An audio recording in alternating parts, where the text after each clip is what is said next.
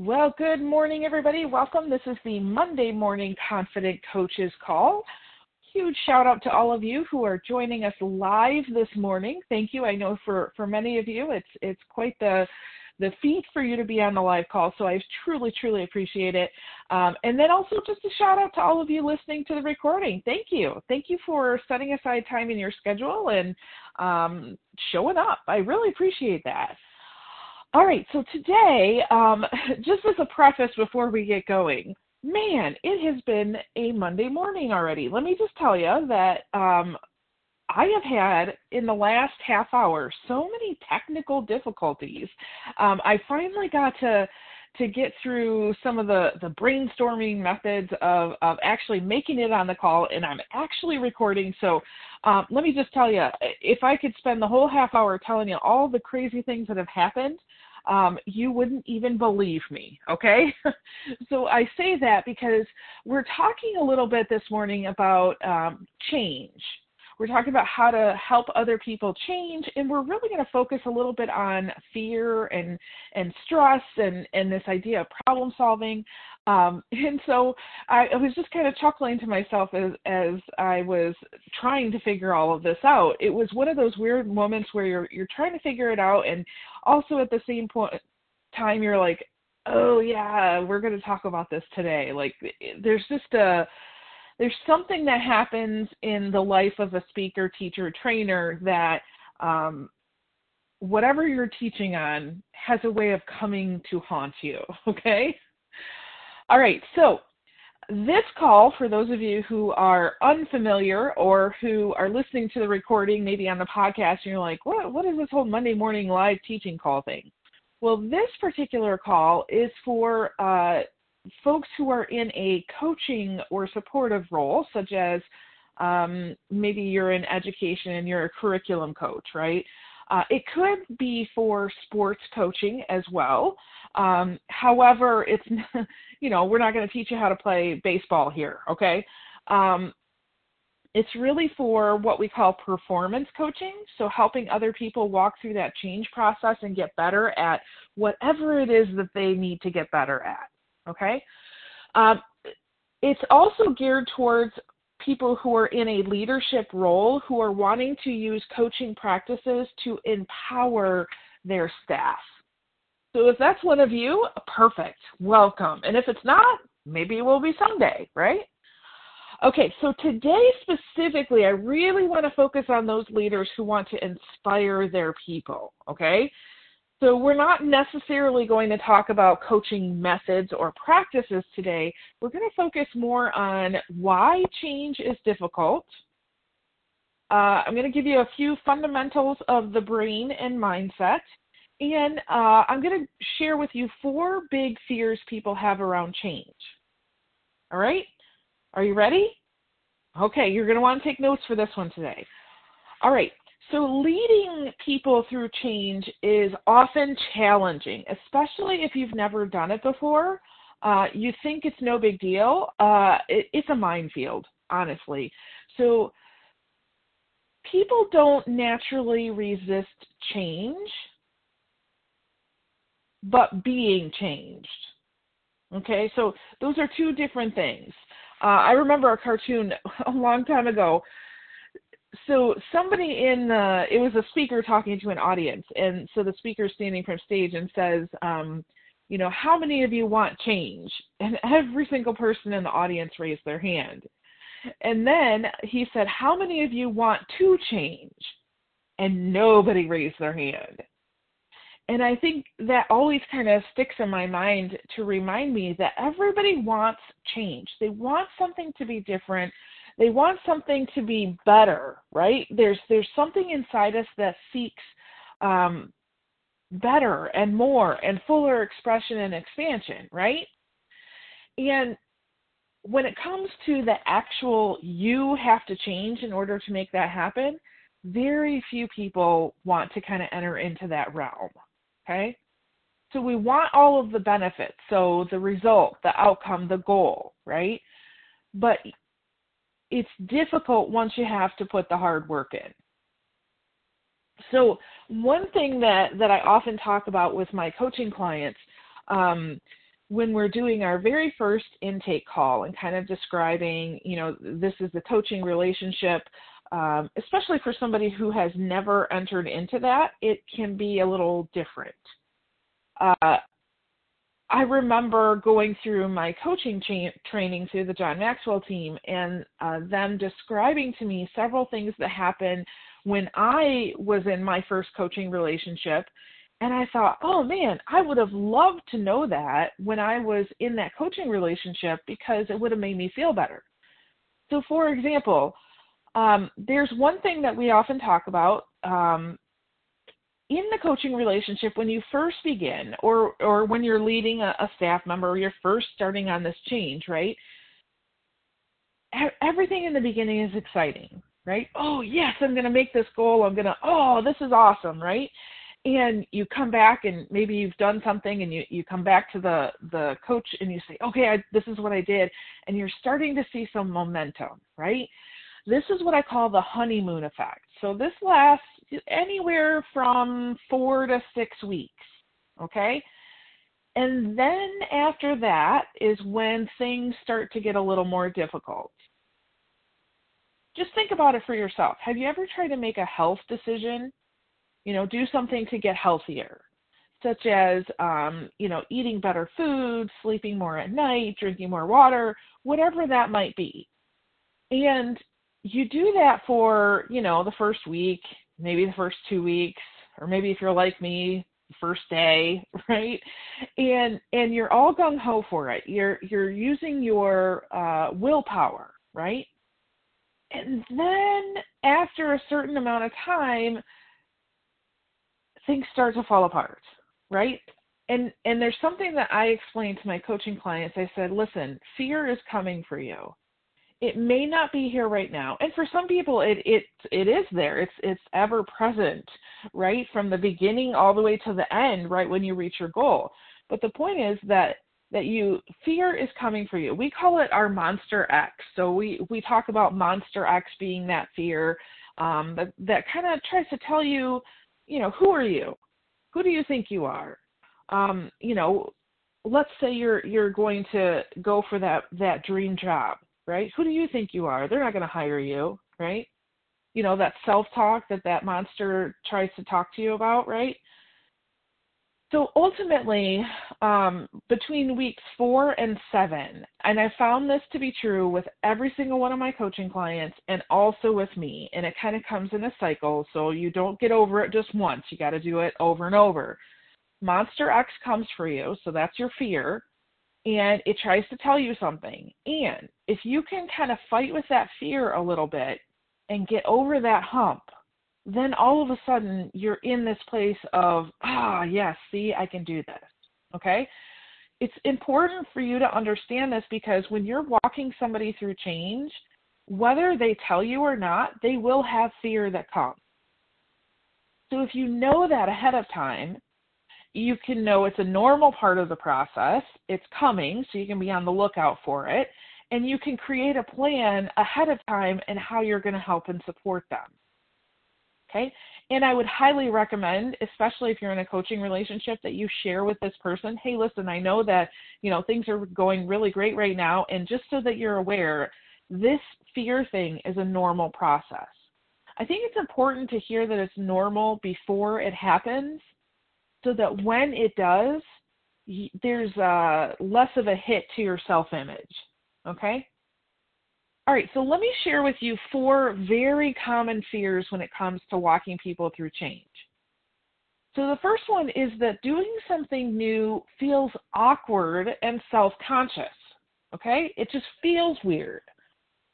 So if you don't think so, let's do a little experiment. Now, if you're able to, and you can do this safely, I would like you to try this. If you're driving, please do not, okay? So if you're able to, go ahead and cross your arms in front of you, okay? Cross your arms and do it really good like you're telling somebody no, okay? All right, now look down at your arms. Which arm is on the top? Is it your right arm or is it your left arm? Okay, listen, I've done this with dozens and actually hundreds of people in live presentations. So I know that some people are saying right and some people are saying left. So which one is correct? Well, both and or neither. Okay. Now go ahead and do this. Cross the other arm. Go ahead and cross your arms, but put the other one on top. All right, how does that feel? It feels really weird, doesn't it? Yeah, of course it does. Why does it feel weird? Because you've never done it before, right? It's a new way of doing something. So it makes you feel awkward and self-conscious. Now, here's one thing I know. Because I've done this in hundreds of presentations, I've gotten really good at crossing my arms either way. So right now, as I'm talking to you, I'm literally going back and forth, back and forth, back and forth. Okay? Because I've had so much practice with it, my brain has built new neural pathways that says, hey, Michelle, guess what? When you cross your arms, you get to choose. Which way do you want? Now, which way do you think is the most comfortable? You're right. It's still the way that I learned the first time. Okay? Now, let me just throw this kind of monkey wrench into this, but how did you figure out which arm you were going to have on top? Do you remember making that decision? Yeah, probably not. Somewhere in the range of 15 months to 26 months is usually where children learn how to cross their arms. It usually comes in the same time frame as a child learns how to say the word no, okay? And also probably stomp their feet. But the point is that when you did it the first time, you're like, yeah, this is how I cross my arms, right? And then you did it the second time, probably the same way because that's how you remembered it from before. And by the third, fourth, and fifth time that you crossed your arms, all of a sudden you have built a program in your mind, this is how I cross my arms, okay? It's really, really important to understand that because our conscious brain, which is our thinking brain, right, and our subconscious brain, which is our programmed brain. So once you download a program into your subconscious, it's there, and it's there forever. So I will always cross my arms with my left arm on top. It will always feel more comfortable to me. However, I can choose to use my conscious thinking brain to cross my right arm on top. And while it's getting more comfortable for me as time goes on, it may not be as comfortable as the other arm. Does that make sense? See, it's really, really important for you to understand that when you're working with somebody and they're walking through a change, they are literally trying to build a new neural pathway, which means they are also trying to, in essence, fight the old pathways. Okay? So it's not just creating this change, it's fighting against what they've always known before. They are recreating a new program. Okay? If you'd like to know more about some of these terms as far as mindset goes, please look up Bruce Lipton, Lipton, on YouTube. He's got some amazing videos out there. He's also one of my favorite authors. He's written The Honeymoon Effect and Biology of Belief. But if you're not a reader and you want to catch some quick videos, check them out on YouTube, okay? So if you know that doing something new feels awkward and self-conscious, so we've talked about before how we want to have somebody give us their commitment level, right? So when they say, hey, this is what I want to do this week for my goal, we say, how committed are you? On a scale of 1 to 10, how committed are you? And so we want to continue to check in with them about their commitment level. Notice, I did not say check in with them about how well they are performing because, especially as weeks 4 to 6 come on, what happens is that there can be kind of a step back, right? Maybe they've made some great improvements, but then that fear comes for them. And so there's a step back, and they may not be performing as well. However, if you can get them focused on how committed they are to that change, then they're going to continue to be committed and they're going to be able to work that out. Okay? All right, so fear number 2. People focus on what they have to give up or sacrifice. Okay? That you want to help them focus on what they're gaining instead. So let's say you're doing something in order to lose weight. Okay? Most people, they jump on fad diets. I have a dear friend of mine. I love her to death. She does some crazy things. She's on day 22 of an all-liquid diet. And she says she swears by it. She's lost about 10 pounds. I said, hey, that's fine. I just like to chew my food. But whatever that fad is, right, it can only last for so long. So, for example, with her, I'm looking at her going, okay, 3 weeks in, great. Is this like a lifestyle thing? And she says, oh, no. I said, okay, well, what do you think is going to happen when you go back to chewing your food? So this fad diet might work for a little bit, but it's not going to work in the long run. Okay? When people focus on what they have to give up or sacrifice, it's usually entering in that willpower stage. So I like to help my clients and the people that I lead focus on what they're gaining. So, for example, if they're making a health decision, maybe they're looking at the kinds of food that they're eating, right? So we might focus on mindfulness when you're eating. What does your food actually taste like? What's the texture like? What does it smell like? Is it hot? Is it cold, right? So getting in touch with that. Also, talking about energy, right? So as you go through and you're making these changes in your health, what's your energy level like? It should be going up. And then we focus on what about moving your body? How is it different to move your body now than it was before, right? So really what we're trying to do is get them in touch with the things that they are gaining by making this change.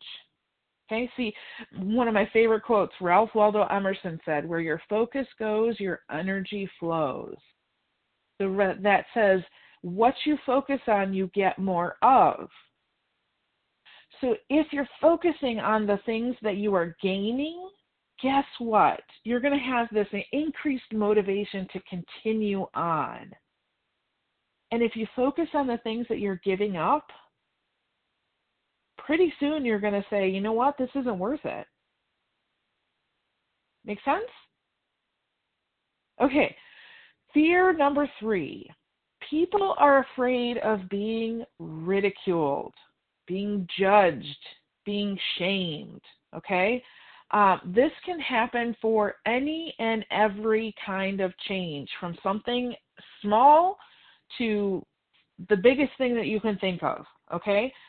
People have a fear of being called out by somebody else and judged.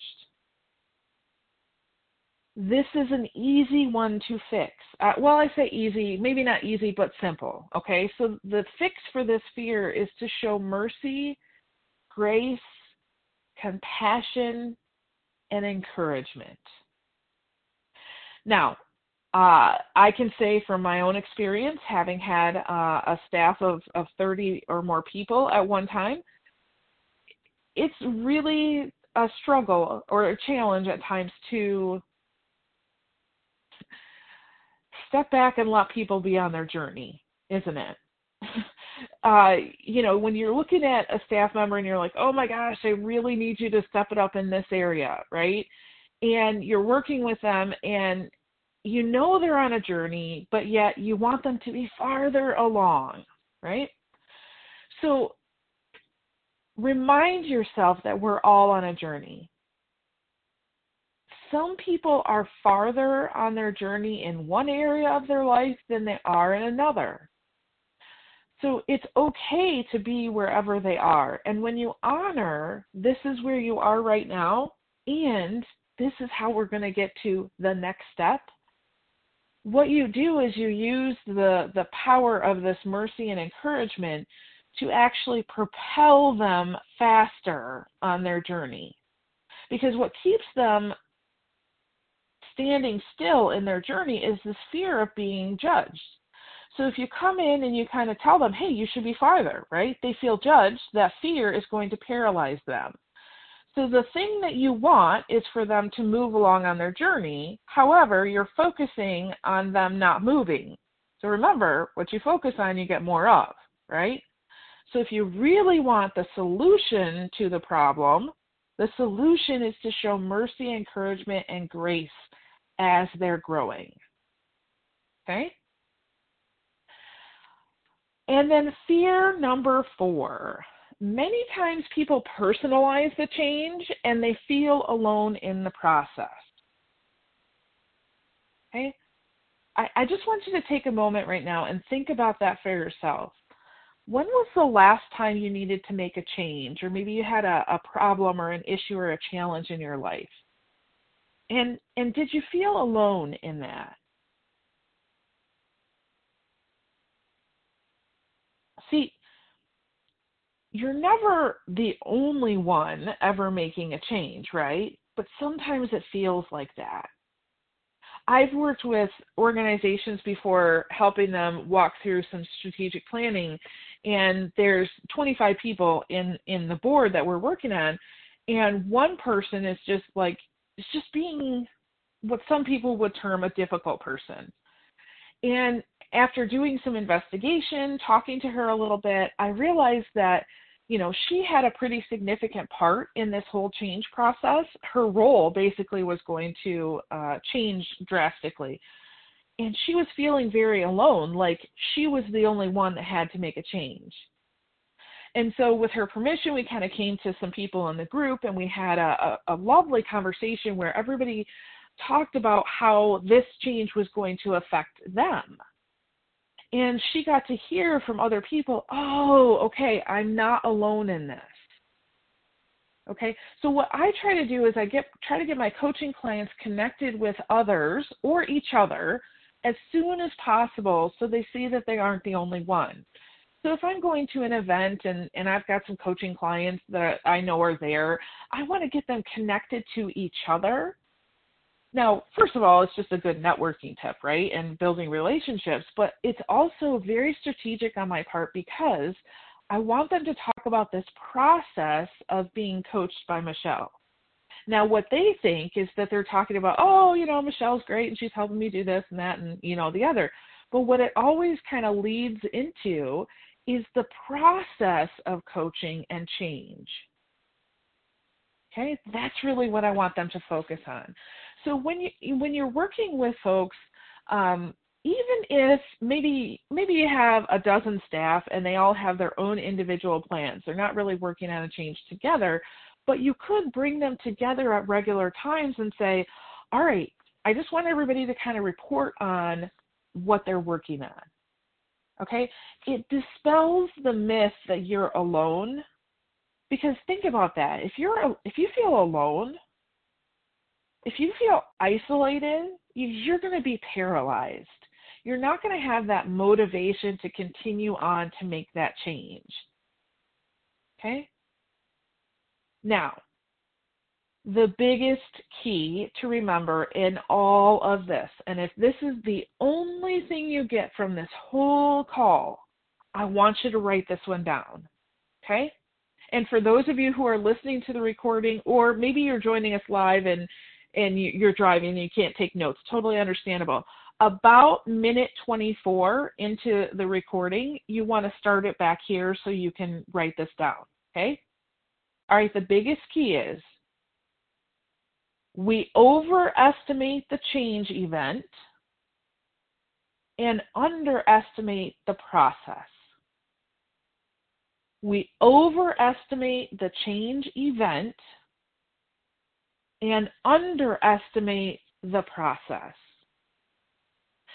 So what does that mean? Well, in essence, it means that what we tend to do as human beings is we tend to focus on the thing we want. So for example, if you want to lose 10 pounds, you're going to focus on the scale, right? If you want to build your dream home, you're going to focus on the final product. If you want to go back to school, you're going to focus on the final degree. Just as a side note, I just had this thought. So a dear friend of mine is graduating in just a few days. She's getting her PhD. I'm so proud of her. And she had a little photo shoot, and she turned it in. It's just like a baby announcement. So she posed with her dissertation wrapped up in a baby blanket, and she had this whole photo shoot. It was just adorable. But huge shout out to Kelly. You're awesome. You're amazing. Thank you for blazing the trail, and I'm right behind you, girl, okay? So we overestimate the change event. So we say, oh, the focus should be all on this, right? And we underestimate the process that leads us to that event. So for example, if you're going to be losing that 10 pounds, if we focused more on the things it takes to lose those pounds rather than the end result, then maybe we could go even farther than 10 pounds, right? If we focused on what am I learning about myself, about others, about this process of building this house, right? Maybe you could turn that into a skill you can use later. For me, I feel like I've been in school absolutely forever, like my whole life, but I have learned so much about myself, and lately, because of the process of writing a dissertation, I have learned a lot about how I handle criticism and feedback, okay? And so this is an area for me to grow. So yes, of course, I'm looking to being done, right? That's my ultimate goal. And as I'm going through the process, I'm noticing, this is a really good, important life lesson for me, right? So when you're working with people and helping them through that change, think about not just the goal that they're trying to get after, but who are they becoming in the process? Okay? Who are they becoming in the process? The process is the true learning, not the result. It's like the result, the goal is like a bow on a package, right? But the process and the learning that comes to get there is the gift. Okay? So help your people by regularly kind of stopping and saying, what are you learning throughout all this? Show them changes in their thinking, in their mindset, in how they're, perceiving themselves and others, because that's really, really important. Okay?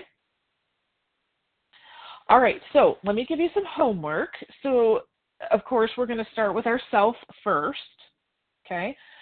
So I'd like you to think about which one of those 4 fears is your biggest one that you struggle with, right? Which one kind of captured your attention? So think about which one is your important one, and just do, maybe 3 or 4 minutes of reflecting on that and take some notes for yourself. I don't know what's going to come out of that. It doesn't matter what the result is. Just spend some time thinking about that.